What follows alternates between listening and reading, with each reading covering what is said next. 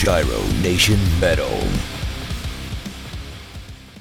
Welcome back to Gyro Nation Metal as we continue the countdown to the Loud as Hell Festival in Drumheller, Alberta from July 29th to 31st.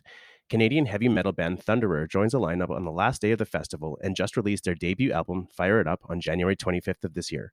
Today I am joined by the talented JJ Tartaglia, vocalist and drummer of Thunderor. JJ is and has also been a member of other bands such as Skullfist, Of Hatred Spawn, Zero Escape, Operus, and Final Trigger. Skullfist also just released their latest album, Paid in Full, on April 22nd of this year, and JJ is currently sponsored by Pearl Drums, Ahead Drumsticks, and Remo Skins. JJ, welcome and thank you for joining me today. What's up, Jeff? Thanks for having me, man. Yeah, no problem. Since we're doing like a little bit of a countdown to the Loud as Hell Festival here, are you excited for it? Absolutely. Loud as Hell has always been a festival that I've heard great things about, and I've always wanted to check it out. Unfortunately, it usually always lands on the same weekend as Wacken in Germany, which I go to every year. So it was kind of like, I can't make it. But as fate would have it, this year, I guess because every year the weekends get shifted a little bit, so they're actually on different weekends, which is amazing for me. So I can actually do Loud as Hell, and then straight from there, I'm going to go right to Wacken right after that. Nice, that's amazing. So are you planning on staying for the full 3 days then? Yeah, we're coming in the Friday, and then we're going to stay till the Sunday, and then fly back out Monday. Oh man, that's going to be busy. When is Wacken this year? It's the following weekend, but technically it starts on the Wednesday. So which doesn't leave much time because like you kind of lose a day when you fly overseas to Europe. So I'll fly out Monday, get there Tuesday, but then by the time you make the drive up to Wacken, because it's kind of like a little bit in the middle of nowhere, and then you got to crash. So it's like I'm looking at getting there Tuesday night, wake up Wednesday, and then the festival is going to kick off. So it's perfect timing, really. And how many years have you been going to Wacken? This will be, my first year was 2013. So, I guess we lost a couple there because of the pandemic, but I think this is 7 or 8 years, I guess. Yeah. Nice. So it's definitely worth traveling for then. Yeah, it's awesome. I can only recommend it, if you've never been, because I also do some work for them because I organize the metal battle here in Canada for them. Yeah, so we get to go over, and then I help judge the finalists there that perform. So it's a bit of a combo for me because like I kind of like working technically, but also enjoying the festival. So yeah, it's great. I love the vibe. It's kind of like the mecca for metalheads. So yeah, that's really cool. And so you said you did you judged the finalists at Wacken or for the Battle of the Bands here? Here I don't usually judge. I usually just organize. But there they like all the organizers are kind of like the judges. So yeah, I always judge when I'm there. Nice. Which is really cool because you get to see all the bands that the different countries have sent in, and they're all like the top from their own countries, so it's really cool. It's a great way to discover new bands and to watch like some really crazy international bands, from like crazy countries that you would never get to. Some countries you wouldn't even know they would have metal bands in those places, right? So yeah. So how did you get into judging, or like what's kind of required for that?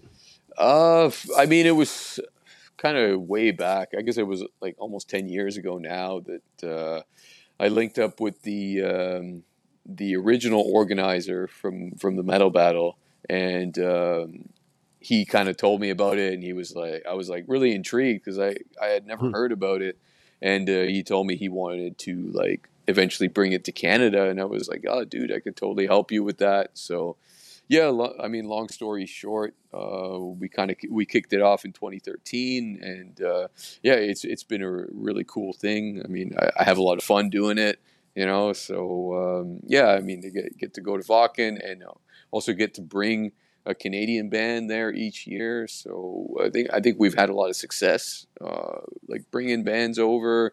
People seem to dig Canadian metal in general, Good. right? So yeah, it's really cool. Who are some of the bands that you've helped bring over to Vakken? Uh, Probably the most notable has been Crimson Shadows, which they're on Napalm Records now. So Okay. they got picked up, and I think we had there was another band from Ontario here called Profaner, but Okay. they've since disbanded. So yeah, I mean, I think those are probably the two most notable.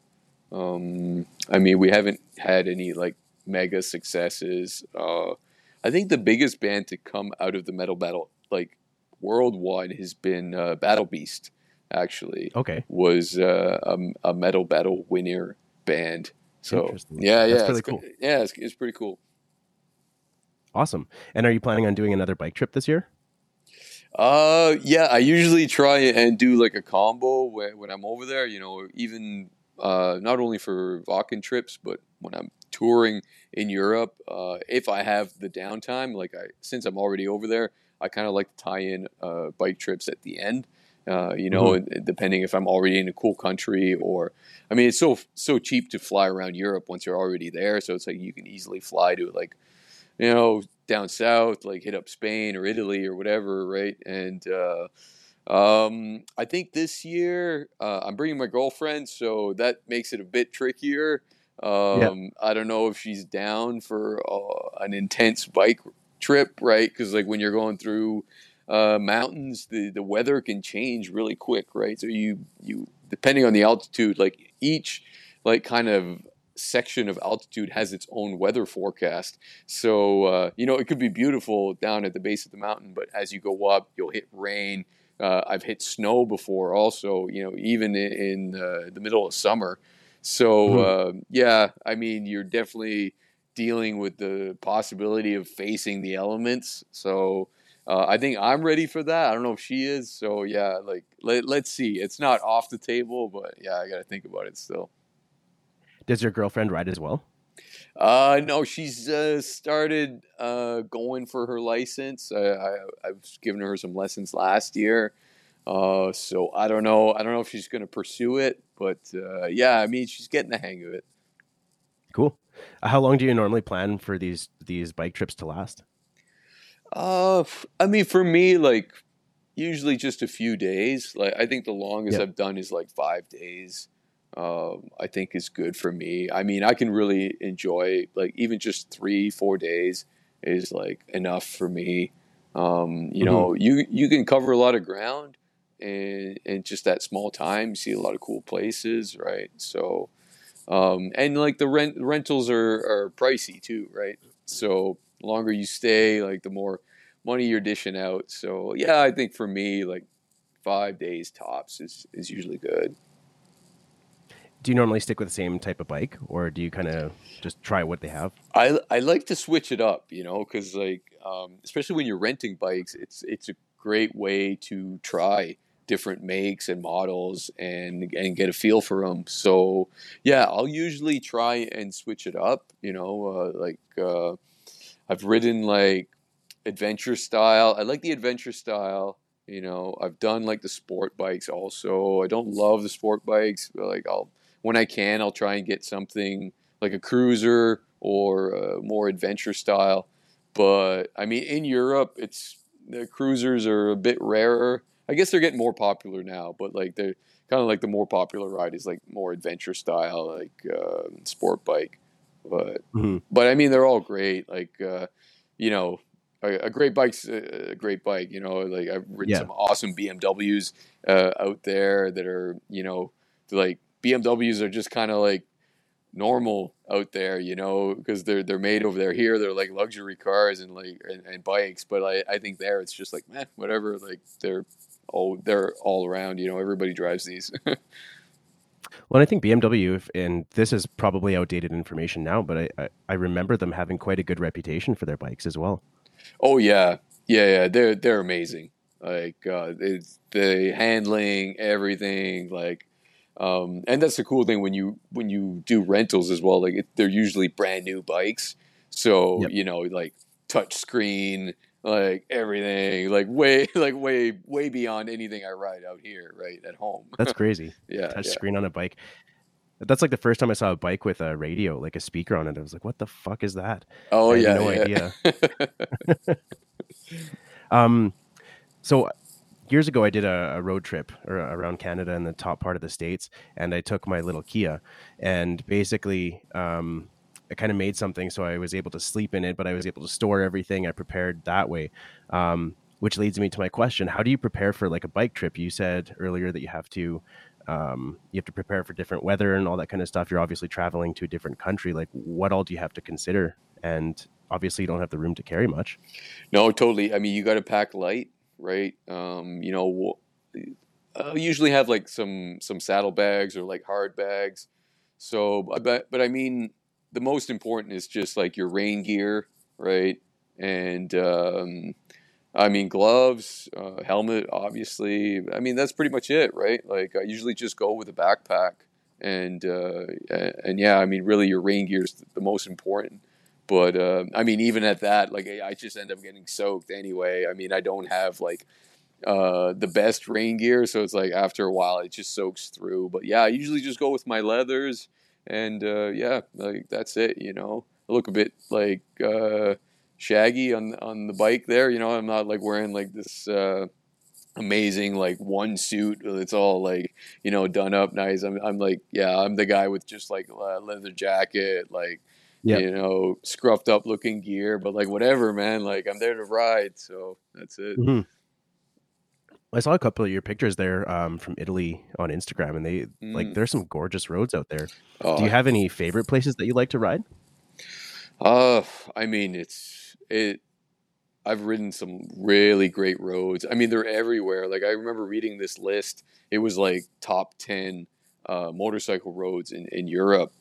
Just this random list, and like just looking quickly through it, I had done like six of them in like in one trip. Because they're just all like neighboring countries or whatever. And but yeah, I mean, going through the Alps is definitely a highlight out there. There's this one mountain in Italy. Actually, it's called what is it? Stelvio, and it Okay. is just insane. Like it's very steep, and just like the switchbacks are just really super tight. But like basically, people all around the world just come to like ride this mountain, and yeah, it was really cool. Like me and my buddy who joined me on that trip, we were going down it, and like the sun was setting, and it was just like yeah, it was great. It wasn't too busy, so that was definitely a highlight. There's another mountain in Austria called Grossglockner, which is a beast, and we hit some snow that time that we did it, so that was pretty wild. But yeah, I mean, you can't go wrong. Like just riding through the Alps is a pretty sure bet for great riding. And it probably wouldn't have the same effect if you took a car versus a bike. No, I mean, I'm sure it's a good time still in a car, right? Like, I'd see a lot of cars out there. I mean, especially if you have a fast car, Yeah, Yeah, I see a lot of Porsches and stuff, and like, yeah, really, really, really nice, like fast cars. I mean, I'm sure that would be a blast as well. It's a different experience, right? I mean, totally. yeah, yeah. Like the closest experience that I have to a bike would be like a scooter when I rented in Thailand. But it's the same kind of idea. You have the wind like blowing on your face, like you're Yeah, kind of just yeah. out there on the road. You're not cooped up in a vehicle and just sitting down. You're actually like moving with the road, kind of. Totally, yeah. I mean, there's this zen that comes with motorcycling. So yeah, I mean, you can experience it on a scooter too. It's just like being out there, like feeling the wind or whatever. So yeah, being in a car is different. I mean, even in a convertible, it's like okay, yeah, it's like a bit better, but yeah, it's two different things. Hmm. Jumping into music here, so you have a few different things lined up there this year, obviously, like Loud as Hell, but you'll also be playing in Germany at the Metalheads Open Air for their 10th anniversary, and you've also got a European tour lined up with Thunderor in June. Um, and then to top things off, you're also supporting UDO on their tour in Mexico. So what are the dates for those? Yeah, so it's pretty wild because we're doing the Europe tour, Hmm. and then it actually works out perfectly. But as soon as the tour is done, we have to fly direct to Mexico and do the dates with Udo. So the Udo dates are, I believe, June 17th, 18th, 19th. Okay. Yeah, and the Europe tour ends on the 15th. So we do have one day to travel and Not to make it there in rest. time. Yeah, I know. Yeah, it's going to be pretty wild. I mean, whatever. We'll have just enough time to like fly, crash, and then like rock out again. So, but yeah, I'm super stoked about those shows because the Mexican audience is just nuts in general, and they're going to be big venues. I'm a big Accept fan, so yeah, I think it's going to be pretty crazy. We do pretty well with in Mexico with Skullfist normally, so I'm hoping that there'll be some Skullfist fans out there, and make a lot of new fans and hopefully some Thunderer fans also already. So yeah, but yeah, it's gonna be a good time. I mean, Europe's gonna be a good time too. I'm just Hmm. really stoked to get out on the road, especially after taking a 2 year break. So yeah, super happy we have these really cool festivals like Loud as Hell, and then Metalheads also. Funny that they're both 10-year anniversaries. Yeah. That seems to be the theme. Well, I mean, if you're getting back on the stage, why not do it big? Like you have some big festivals and a couple tours lined up. That's crazy. Totally, man. Yeah, yeah. Um, We're gonna hit the ground running. did you've already played a couple shows this year already though? Yeah, we did our CD release last month here in Toronto, so that was really cool. We got a nice big venue for it. It's called the Opera House. It's like probably my favorite venue in the city. So 1,000 capacity, and we got some really cool bands to play with us. We actually live streamed the show, like an actual live stream, so that added a cool element to it. But yeah, I mean, I'd done a bar show before that, but it wasn't really like to me. That one was like, okay, this is like the first show back because it just felt bigger and there was no masks or anything like restrict. We got lucky; they had restrictions that's just gotten lifted, so yeah, it was just felt like it was back. And you've toured in a bunch of different countries too. So have are there any countries that stick out as far as their crowds go, like with the energy or with just like how crazy they are? Yeah, I mean, I mentioned Mexico. South Hmm. America is also like that. Maybe even a step further. They're just very hungry for metal there, and they're very. They love the classic metal still. Traditional metal is still like very very much a thing there. Like people go nuts for it.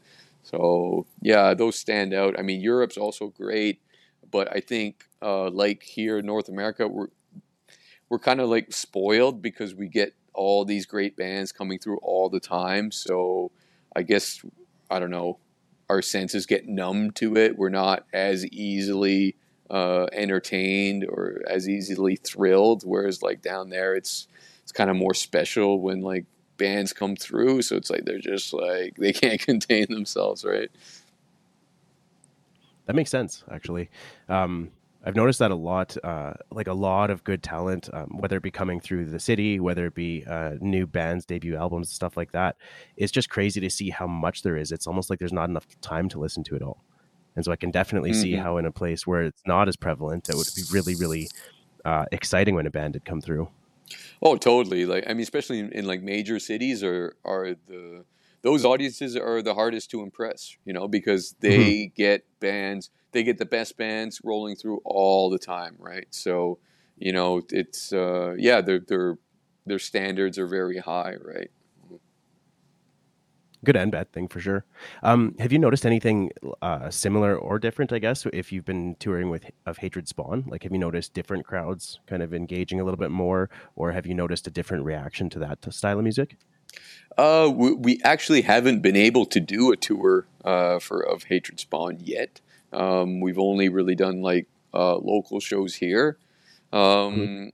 But I mean, I would be really curious to tour with it, especially because I've never toured with a death metal band before. So I think that would be an awesome experience for me. I think at this point we'd probably need a new album before we go back out because the album is 2018 at this point. Mhm. So yeah, I think.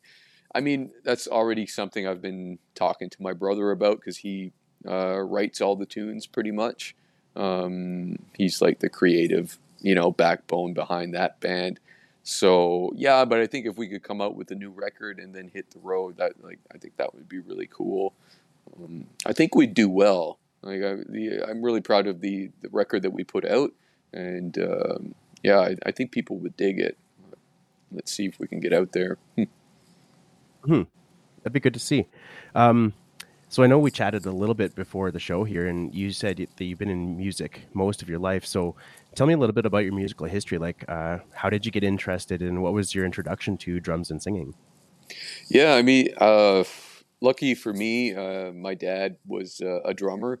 Not like a pro drummer, but just loved drums, and he was very well. Both my parents were very supportive and about teaching me, my brother, my sister music. So from really early on, like from like 7 years old, my dad was like giving me drum lessons, and I was taking classical piano lessons along with my sister and then my brother also. So, yeah, we were just exposed to music really young. And I think I definitely developed like very early, probably even like 5 or 6 years old. I already had this like thing. I was like mesmerized by like drumming and just you know, like starstruck by seeing any like listening to metal music or like seeing music videos.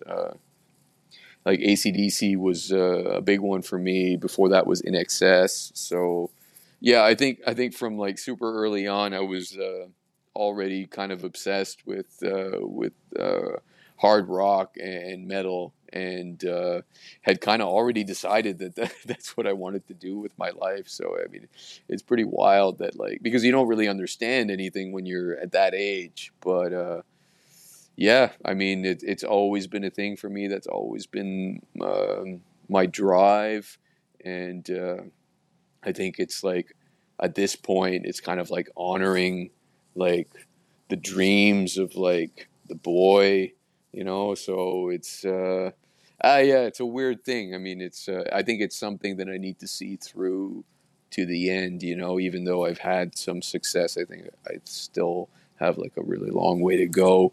Um, as for singing, I think that's been a new thing for me. Just recently over the past like 2 years now, I guess. So I think that's been a way to like kind of give myself a new challenge. So like still like continuing my quest as a drummer, but like just adding another element to it.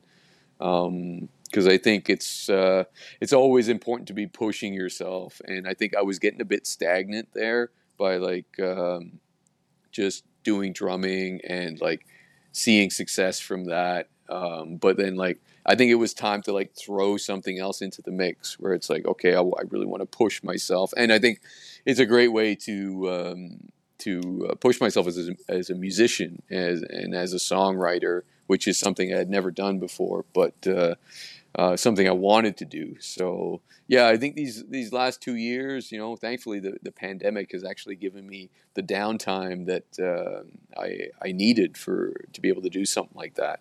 So yeah, it's a journey for me till the end, but I love it. It's my life, and I plan on just continuing with this. Right.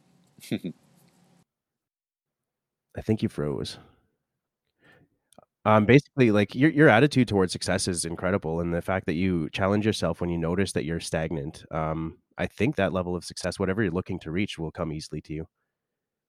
Yeah, I mean, for me, I think so. I read this book in 2019. It's called "The 4 Hour Work Week." It's a really cool book. It's by Tim Ferriss, which is really like super successful dude, and he's pretty cool. Um, I don't agree with everything he says in the book, but I think me and him have a lot of things in common. Just like reading through it, where it was like he talked a lot about. I mean, the whole point of the book is to like get you out of your day job or like the daily grind and get you like following your dreams and all that. So when I read the book, I had already gone through all those steps of like that. I went through that in about, I think, it was 2014 when I was finally able to like cut away from a day job and just support myself doing music and music related things. But it wasn't the first time I had tried. I had tried before in 2010 and failed, and then like had to, go work again, and then whatever. So, I had already gone through those steps. I knew already a lot of the stuff he was talking about. But something he said in the book was that he said it was super important to always have an impossible goal in your life, and that like really hit home with me because I was like, oh yeah, that's like. And then I realized like I haven't had an impossible goal in my life for a little while now. Like I think I did in the beginning because like when I first moved up to Toronto, 18 years old, and just like with dreams of like being a drummer, it's like yeah, it does seem pretty impossible, right? And I think I had that for a long time, but I think that doesn't seem so impossible anymore because I've been doing it now. So I think it was time for me to throw something in, and it was like, okay, you know what? I'm going to become a singer. I'm going to front my own band, and I'm going to become a vocalist, and I'm going to do that. And then at the time, that seemed completely ridiculous to me, right? So, but yeah, it's like a mindset thing. I think like once you have that in your mind, it's just like it pushes you to like new places where you wouldn't have gone, right? So like you don't accomplish anything by accident, right? You have to like anything worthwhile. You have to have like the aim to like go and do those things. So Hmm. yeah, I think that was a big motivator for me.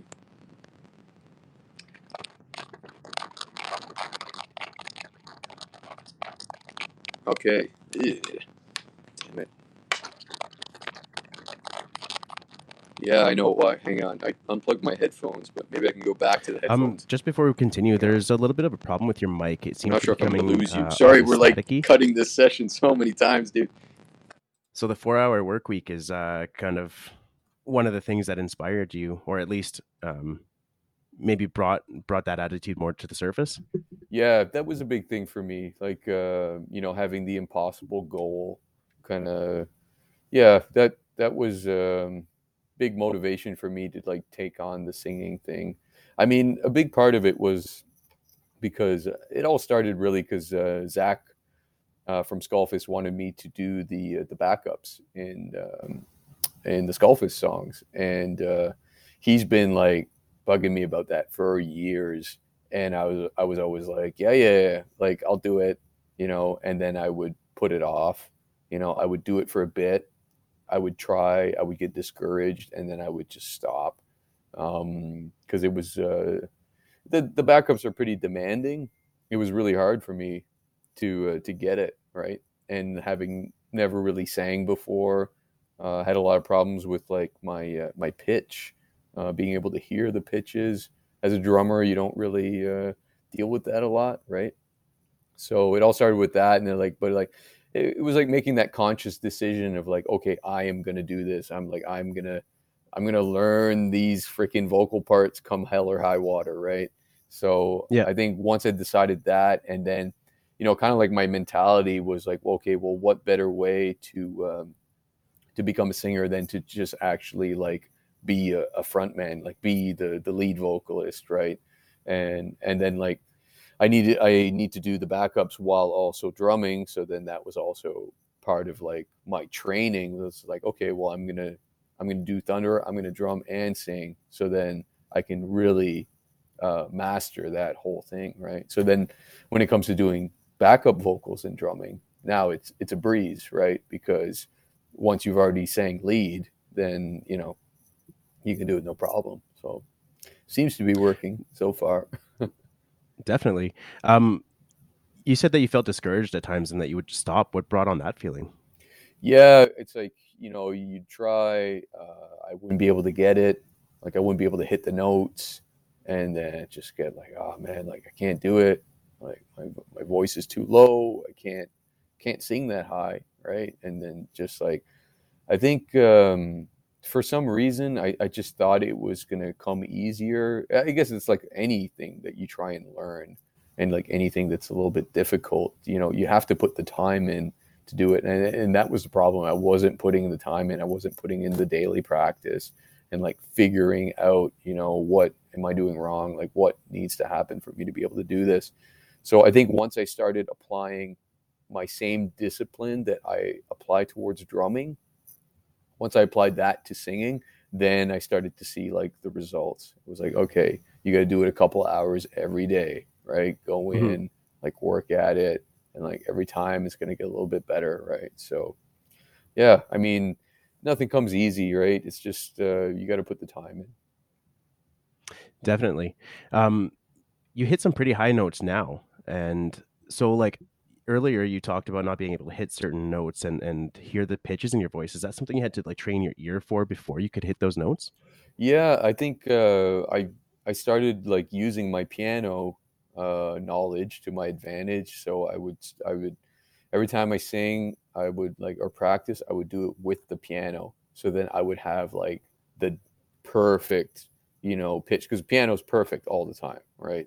Doesn't matter what note you hit, it's never out of tune. So then that's the perfect thing to sing to, because then like you start to internalize like that perfect pitch, and then um and being able to sing high was just a technique thing. Like I was singing from chest, but I Mhm. had to make the switch into like head voice to be able to hit those higher octaves. And I realized that I mean, I guess it's like falsetto maybe, or head voice. Like I don't know what people call it. I don't know what it is for me. I just know it's like the thing that you have to like switch, right? And I wasn't making that switch. And yeah, it turns out like my chest voice is like, it's pretty low and everything. But people started telling me that like, oh, your falsetto is really strong. So I was like, oh, okay. Like, and then, and that's where the range is for the Skullfist stuff, which I needed to be singing. So when I wrote the Thunderor stuff, I purposely wrote the vocal parts all in that range, so that because that's the range that I needed to train, right? So, you don't have to be the best at like anything, you just have to like, try not to suck at it, and just get her done, so that was kind of like my goal. I'm like, you know what, like I probably can't sing you freaking Amazing Grace or whatever the hell, but I can sing a Thunderer song, right? So Yeah. um, that was the thing. I kind of like tailored it to what I wanted to do, and also to like my strengths, So it's like I'll just avoid chest voice completely, and I'll just play my ace every time, right? Like, and it's cool. Like when I'm writing this stuff, then you have control of that, right? So it's like, well, I'm going to keep the melody up here. So instead of like, oh, if I need to go to a certain note, I'm not going to go down. I'm going to go to the high, note instead, because like I have that control, because I'm like, me and Johnny are writing the songs together. So I wrote all the vocal melodies. So like I'm going to tailor it to what I want to do, right? So yeah, I mean, it's just being tactful, I guess, with it. Well, I mean, like highlighting your strengths in your vocals is making sure that you remain strong through the album. And by avoiding those weaknesses, you don't have those downfalls in the music.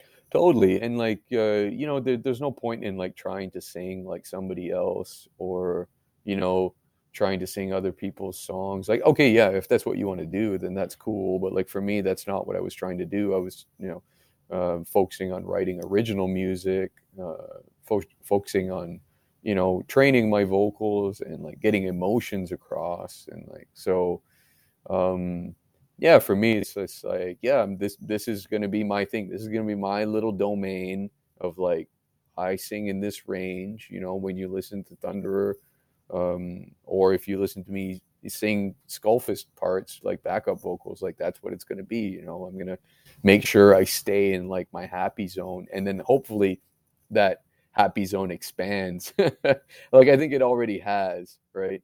But like I want, it's been slow progress, but I'm hoping that for the next record, my capabilities have kind of expanded more, and then maybe I can blend in some like chest or something, or like be more dynamic with it. So yeah, let's see.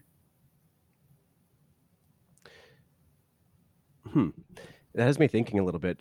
So is it safe to say then that your like vocal style in Thunder is kind of like a byproduct of you just trying to attain the backup vocals for Skullfist? Yeah, I mean, in a way, it kind of is. Yeah, because like, for example, like I love Bruce Springsteen and stuff like that, but there was no point in me like writing an album with vocals in that range, if because then I'm training myself in that range, and then so it's Mhm. like completely different. And it's like, well, what's gonna happen when I go and try and sing like Skullfist backups? It's like, whoa, this is like way out of the park. Like, I can't do that, right? So I mean, yeah, I did tailor it in a way that like, yeah, okay, I want it to be, this is gonna, it's kind of like, you know getting two birds stoned at once. It was like, okay, I'm gonna write music and make this cool band that I want to do anyway, but also training my vocals for the Skullfist stuff, which was the initial reasoning behind it all. Like the Thunderer just became a byproduct of that. As I was singing and practicing, like the ideas started to develop in my head that like, oh, this would be cool to do a band. Like like I'm starting to sound like maybe I could be a singer, right? So yeah, interesting. Well, and it's also difficult and quite rare to have a front man who's also the drummer and plays live. Like there are a lot of one and two man projects, but a lot of the people, or a lot of the bands that I've come across, they haven't played live yet, or they have live musicians for that kind of thing. Totally, yeah, and that was also part of the appeal. I mean, I think nowadays you have to have like something that I like, anything that can set you apart from other bands, because it's so saturated.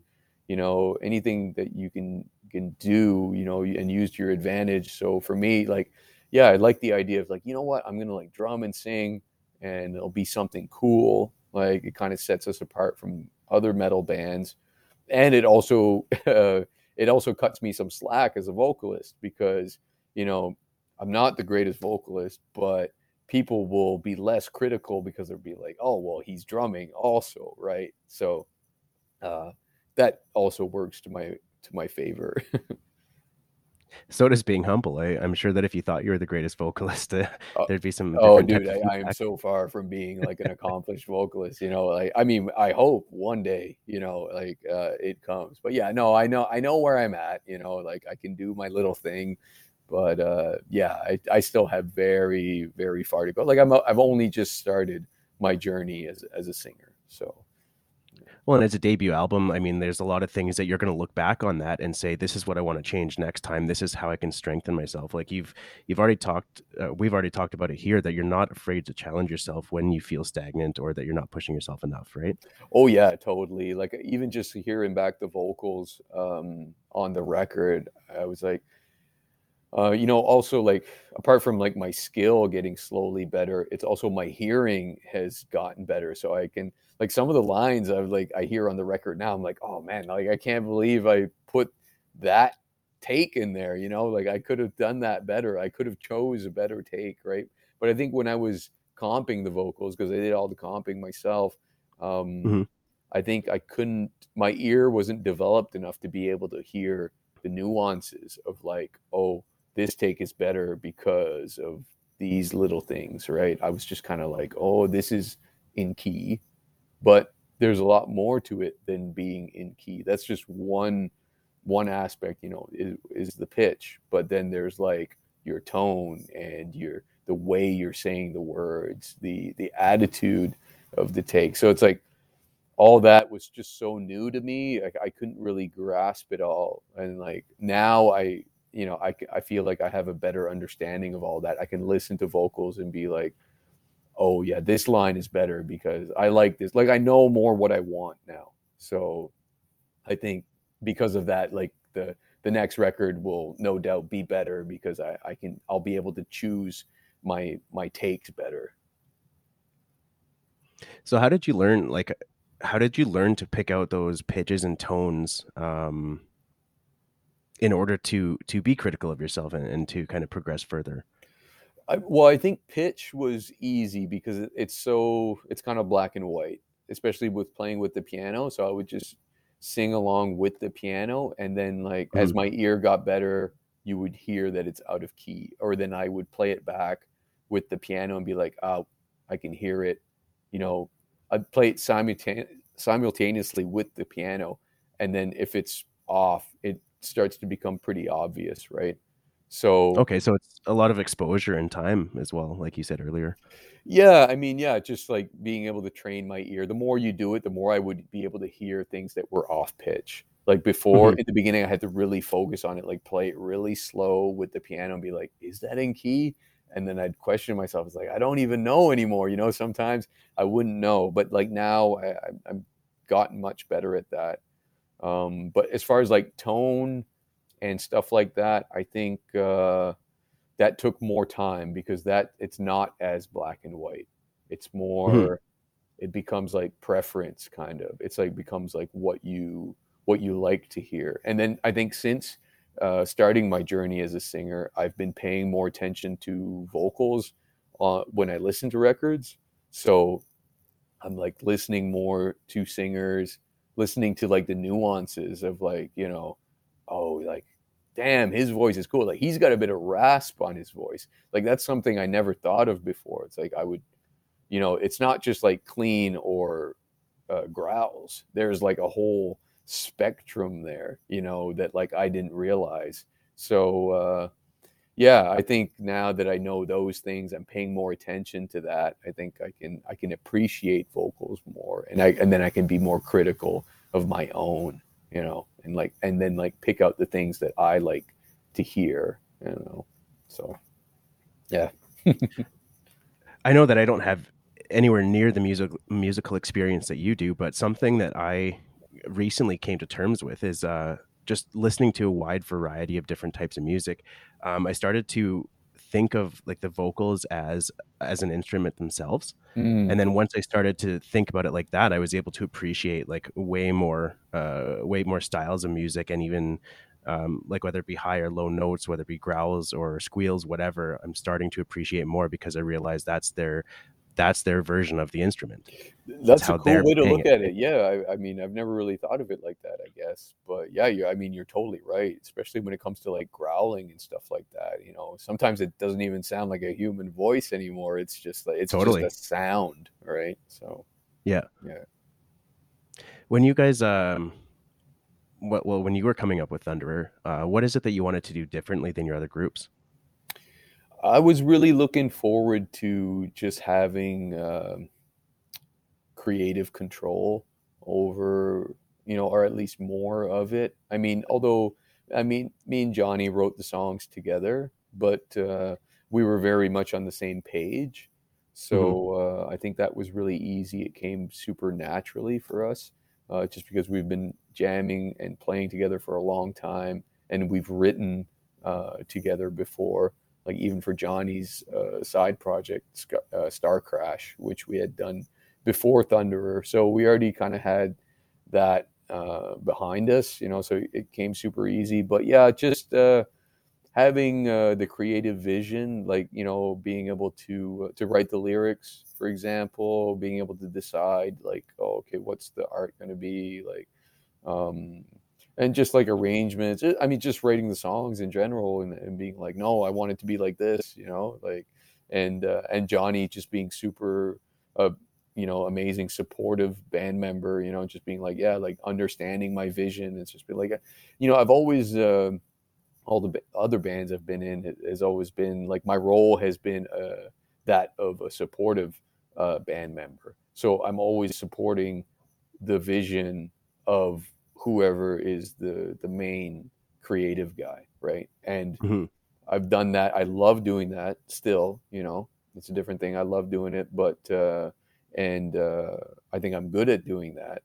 But I think to switch the roles and then have, oh, now it's my creative vision and I'm going to have other people being the supportive musicians behind it. So it's like it's a different dynamic for me because I had never been like that. So like playing the role of a band leader, right? And it just makes me understand the whole uh, thing better. So like that in turn, I can be a better supportive band member now because I understand the perspective of a band leader, where it's like I didn't understand that before. So yeah, I think a lot of people don't get both sides of it. So I think yeah, that just gives me a better understanding of the whole deal, right? So but yeah, it's been great, and just being able to decide what shows. Oh, pardon me, it's my cat meowing. I'm actually surprised mine hasn't bothered me yet today. Yeah, yeah, it's bound to happen. But yeah, I mean, just like and just deciding what shows we play and what tours we do. It's like usually I'm kind of like more at the mercy of the band leader or the consensus of the band. So it's like it's kind of refreshing for me to be able to be like, nope, I want to do this. Like I don't care if we're gonna lose money. We're fucking doing it, right? So Yep. yeah. Well, and there's also something to be said about taking charge of your own project. There's always a different feeling. Like it's always good to kind of work with other people, but if Mm, it's like kind of your, I don't want to say product, that makes it sound bad, but when it's like when it's your baby, you're the one that wants to nurture it, absolutely. wants to see it through to whatever vision you have. No, no, Um, totally. It's been like I've because of that, like I think yeah, it's opened up like potential that I didn't know I had because like it's like oh I find myself like I'll be thinking about it at night, so mhm, like and then other bands I wouldn't really do that because and yeah, like you said, it's because it's your baby. I've just you've got more invested in it like personally, exactly. so it's just like you just can't help but so yeah, that was a new thing for me too, like to have that. So it's cool to experience that. Well, and with Thunderer, you guys already have like a pretty solid foundation because you've been playing with the other band members for a while. Did you know them before the other band? The band members in Thunderor. Yeah. Yeah, well, me and Johnny were in Skullfist together for like 7 years or whatever, Mhm. and then Oscar, I did uh, Operus with Oscar for like 6 years. So, and then also he also played bass in Of Hatred Spawn. So yeah, it's like it was really really tight, and that's kind of what I wanted. I wanted like just really like great musicians, but also really close friends, because that's really important when you go on the road. So it just makes everything like more enjoyable and just really easy, right? It's just like knowing that you don't have to deal with like some bullshit. All right, so it's that you're hitting the road, it's gonna be a good time, right? It's with your best friends, and like you're gonna play some great music, and everyone's gonna know their parts. Like no one's gonna mess around. Like I'm not dealing with like drunks or druggies and stuff like that, right? So yeah, Yeah, no doubt, especially working with them for so long, you've been able to build that trust over so many years. totally, yeah. I was trying to think earlier. I can't think of many other groups that have a drummer as their front man. I know that Triumph did for a while there. Who are some other bands that you can think of? Yeah, Triumph. There's the Canadian band Exciter. With I didn't know that. Yeah, yeah, and like they're old, they're old as shit. But like they he Dan Beeler, the singer and drummer, took like a long like hiatus kind of thing, but he's back now. So like they're playing again, and yeah, which is really cool.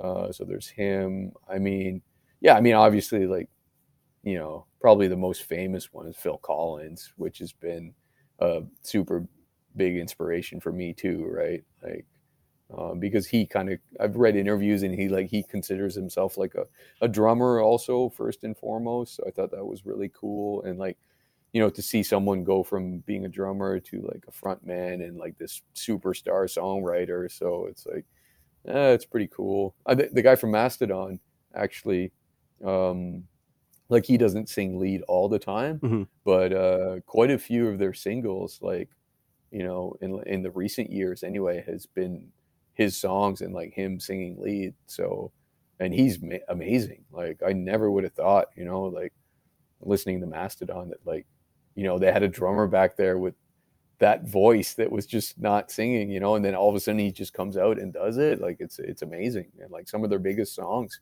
he sings on. So that's super inspiring. It's cool to see like something that's considered more of a background instrument become like the forefront of your performance. Yeah, I mean for sure. It's as a drummer you're always kind of in the back, right? Yeah. So that's just the way it is, and like I don't mind that, but yeah, being able to sing lead while drumming, it's like kind of puts you a bit more in the forefront, but I like it still because I still get to like be in the back a little bit. So Yeah. it's not as intimidating. Like I thought it was going to be like, oh man, this is going to be insane. I think if I had to go out front, I would be really out of my element.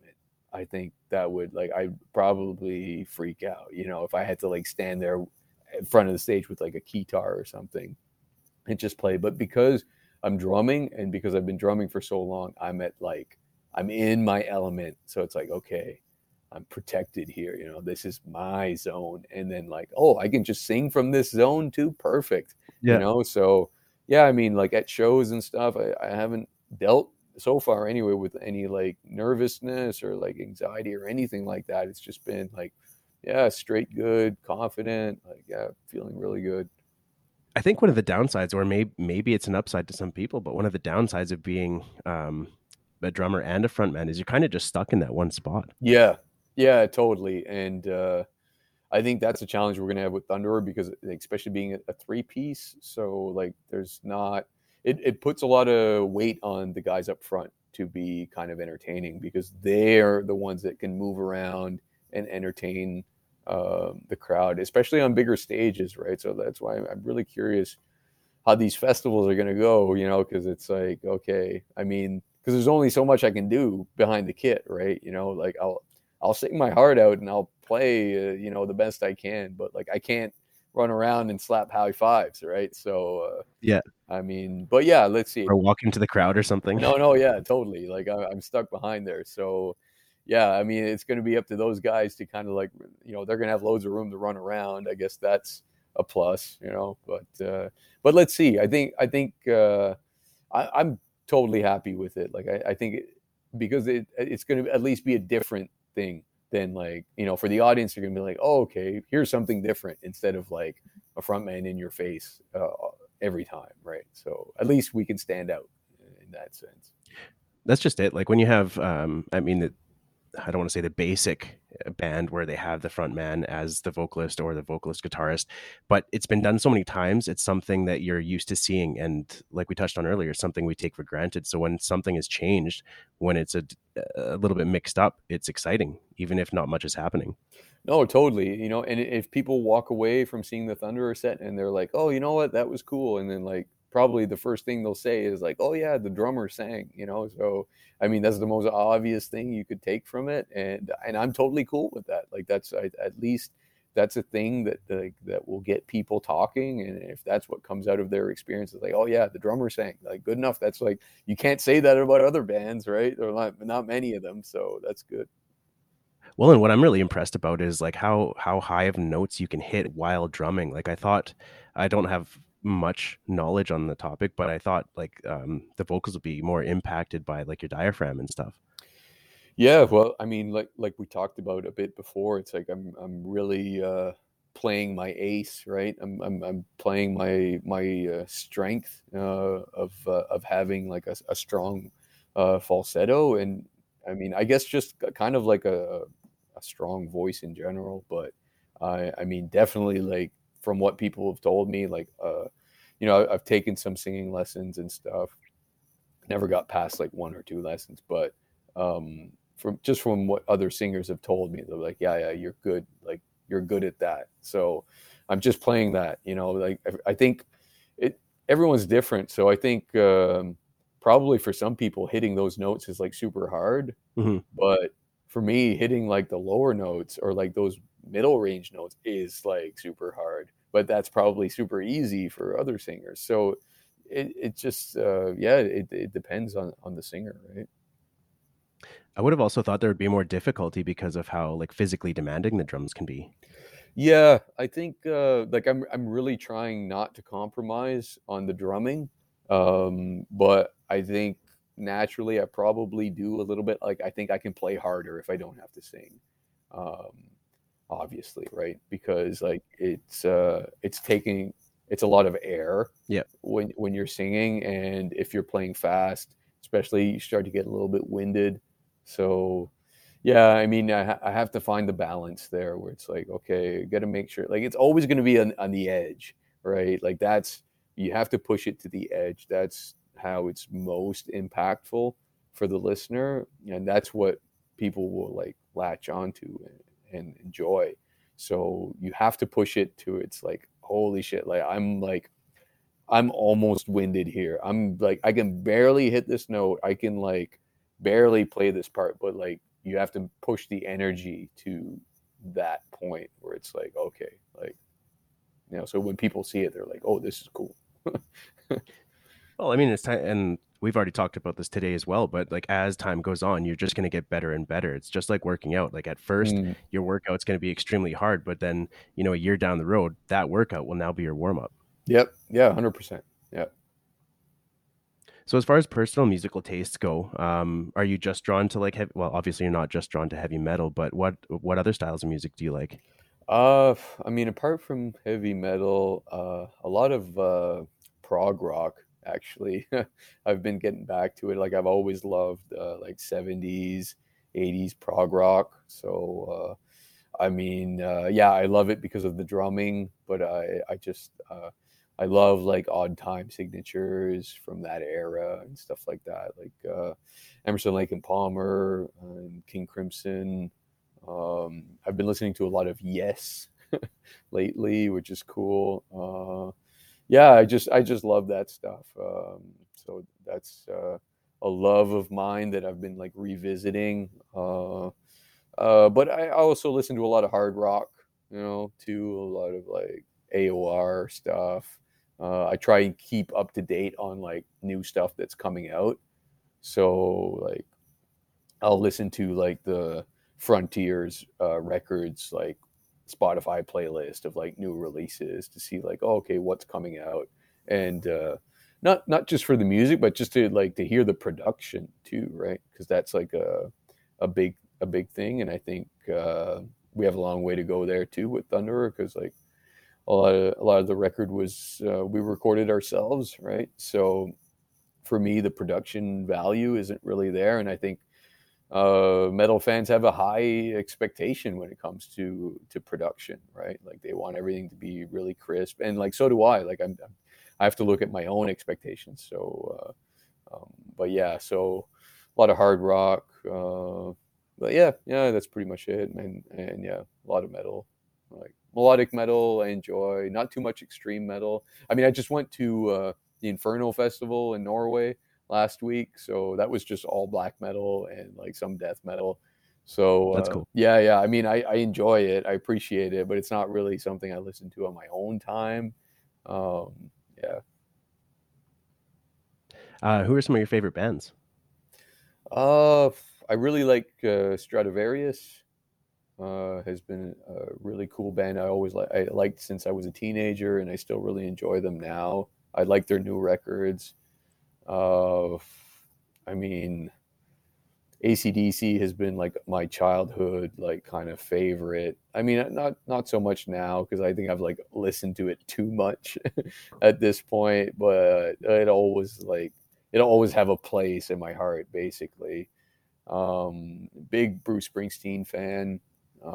Lyrically too, I think lyrically, the Boss was a big inspiration for me for writing lyrics. Um, yeah, I don't know. It's kind of all over the map. I mean, Halloween, Manowar, a lot of Megadeth actually lately. I've just kind of been like revisiting those albums. Yeah, Cool. yeah. Um, for people looking for your music, where's the best place for them to find it for you guys? I mean, I guess nowadays a lot of people are on Spotify, so yeah. I mean, obviously on there, um, but I mean, it's also on any of the streaming services. So wherever you listen to your music, it should be on there. You can listen to it for free on YouTube.